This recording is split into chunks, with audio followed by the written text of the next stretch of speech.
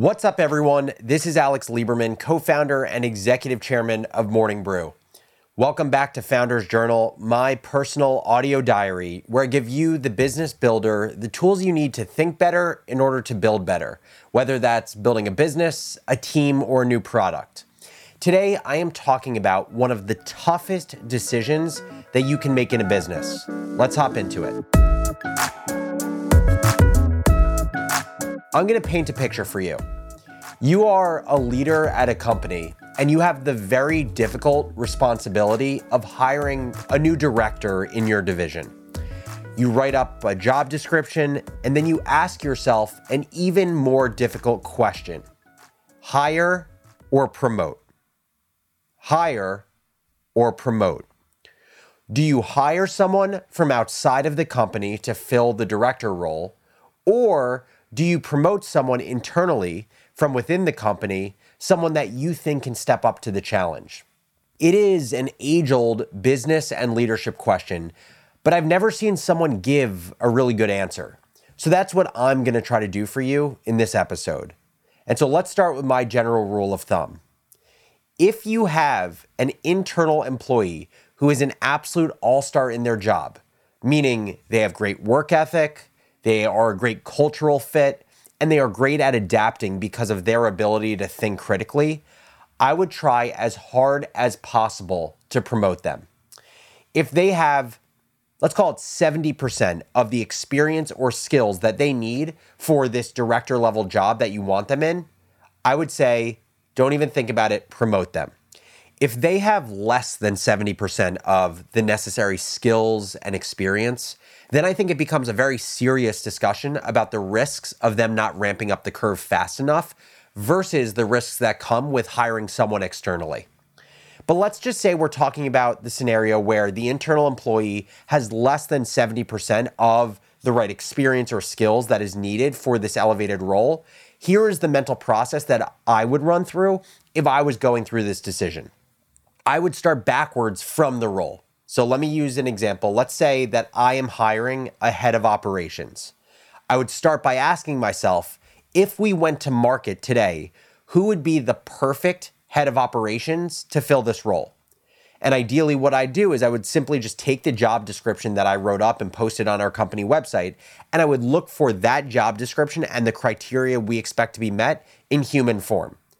Let's just say that this role, the head of operations role, requires 10 years of operational experience in our industry, and experience managing at least the number of people that they would be managing at our company. I would basically find on LinkedIn who is that exact person, and I'd have that person in mind. But then I would also think about how, if I was to hire this person, there are certain blind spots that they have. They don't have the same company or product knowledge that a potential internal hire would have, right? If you're bringing someone from the outside, they don't have all of that experience working with you, working with your teams, clearly being a cultural fit, knowing about the evolution of the product. That would require ramp up. On top of their blind spots, there are also blind spots that I would have if I decided to hire them. I could obviously test for culture fit, but it would be impossible to tell if they are actually a good fit for our culture in the company until we hire them. I could also test for things like critical thinking and adaptability, but again, it is so hard to actually know if they are a critical thinker until they're actually working for you. And so by asking these questions, I basically am forming an image of a perfect external candidate with a clear understanding of what experience they would have and the trade-offs that I would have to consider if I was going to hire them. So that's the first set of questions. Next questions I would ask would be about the internal person who I am considering promoting into this more senior head of operations role. And I would ask myself the following about this person. First, how far off is this internal person from having the exact experience necessary to be perfect for the head of operations role? Is it 3 months? Is it 6 months? Are they 1 year off from having the right experience? And the amount of time needed for skill acquisition is a really important question because it basically forces you to think about, will they hold the company's progress back because there's too big of a gap between them and the role? The second question I would ask is, how fast has this internal person proven to be able to grow themselves into new areas in the past? Basically, how good are they at critical thinking and having a strong work ethic so they can learn things they don't already know? It's not just about how big the skill or experience gap is that I mentioned in the first question. This second question forces you to think about how adaptable is the person and can they work up the curve faster than most? And then the third question I would ask is, can we as a company, afford the time to allow the internal person to ramp up or no? Said differently, how mission critical is this person's role within the company's strategy, and how much will our goals and company morale suffer if we cannot execute on the timeline that we wanted because we need to buy ourselves time for this internal person to get the right experience and skills? If we can't afford the time, can we be flexible on the time that it takes in order to enjoy the benefits of internal promotion? And the benefits being they're already a culture fit, and we get to forego the time and energy cost of running an external hiring process. So ultimately, when you end up making this decision, you're basically just deciding what trade-offs or unknowns that you're willing to live with. For an external hire, you are willing to live with questions around work ethic, culture fit, the person's ability to gain product and company knowledge fast, and an understanding of, does this person have an ego if they're a more senior employee? And then finally, would employees worry that our company's default is to hire people externally versus promote people internally, right? That can create some cultural concerns if people feel like there's no trajectory for them in the company because you're just hiring external folks. That's if you hire an external person. If you decide to promote the person internally, basically there's one big question you're willing to live with having to answer, whether you're right or wrong. And that question is, can this internal person gain the skills and experience fast enough to close the gap between where they are now and what they need to be able to do an exceptional job in the head of operations role? And so that's my process. I default to internal promotion if it's an all-star internal employee who has the majority of the skills or experience that they need to succeed in a more senior role. And if they don't have the majority of skills or experience, I go through the line of questioning that I just shared with you. Now, before we go, I want to just share one other founder's approach to this same question.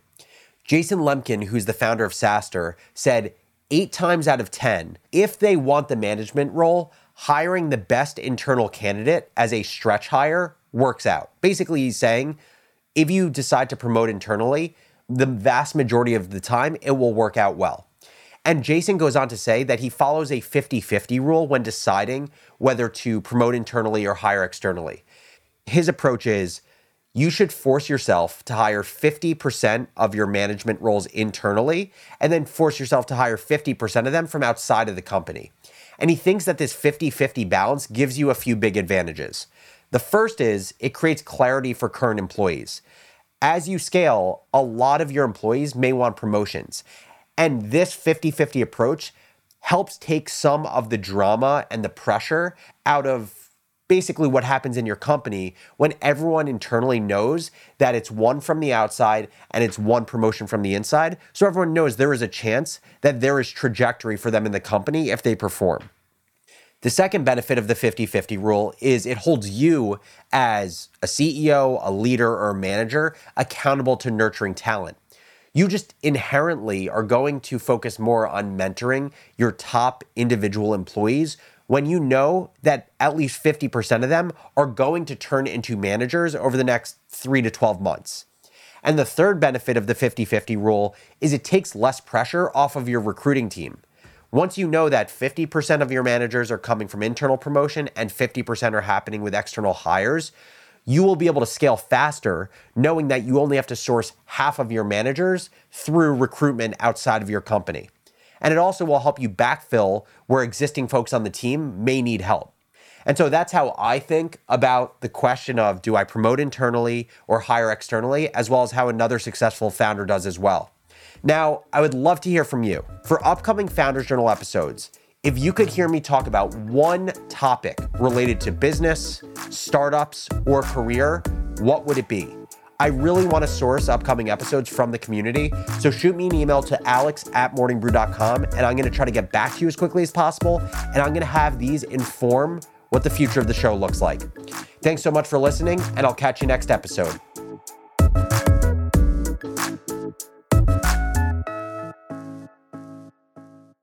Take your business further with the smart and flexible American Express Business Gold Card. It's packed with benefits to help unlock more value from your business purchases. That's the powerful backing of American Express. Learn more at americanexpress.com/businessgoldcard.